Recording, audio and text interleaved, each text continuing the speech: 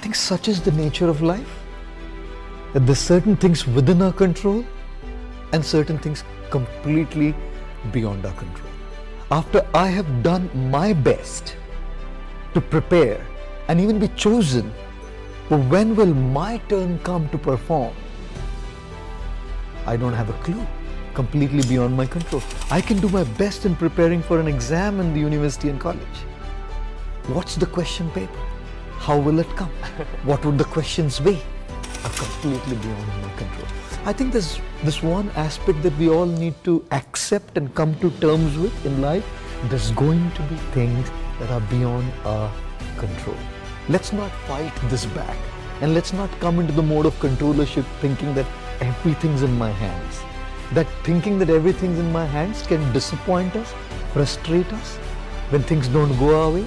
So I think that's one aspect that I talk about, is come to terms with it, that there's going to be things that don't go my way, and everything doesn't go by my watch.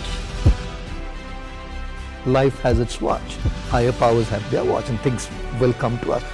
Also, there's this bulbs right up here, they're lighting up the whole studio where we're shooting. It's quite amazing, these bulbs giving their light. But there's many bulbs in the storeroom who are waiting there to come in the studio and give their light so that the shooting can happen. When will that bulb in the studio ever get a chance to come up here? Now the beauty of life is that the bulb up here doesn't last forever.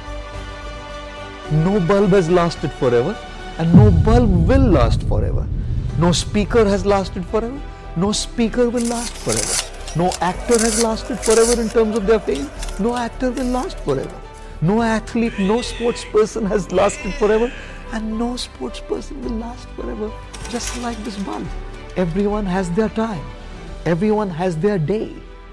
And that day doesn't last forever. So which basically means the bulb here won't be there one day. And the bulb in the storeroom is going to get its chance to come to the lampshade one day to light up the studio. You know what? The question in the mind of that little bulb there is, I agree, sir, all this philosophy understood. Sounds good, all this gyan. Yes. Sounds great. All this gyan sounds great. But how do I continue until then? That is the question.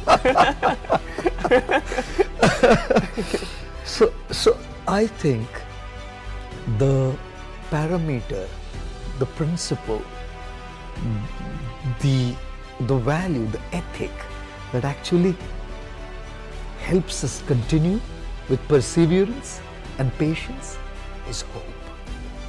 Hope is that one element that can keep us going. The worst thing to happen in life is to lose hope and be hopeless. So if we're sitting there waiting for our turn to come, hope against hope. One day, I will also have my time and my place. When, how, we do not know, because these are factors that are completely beyond our control. But that bulb will one day be there, and there's a lot of hope. I love that.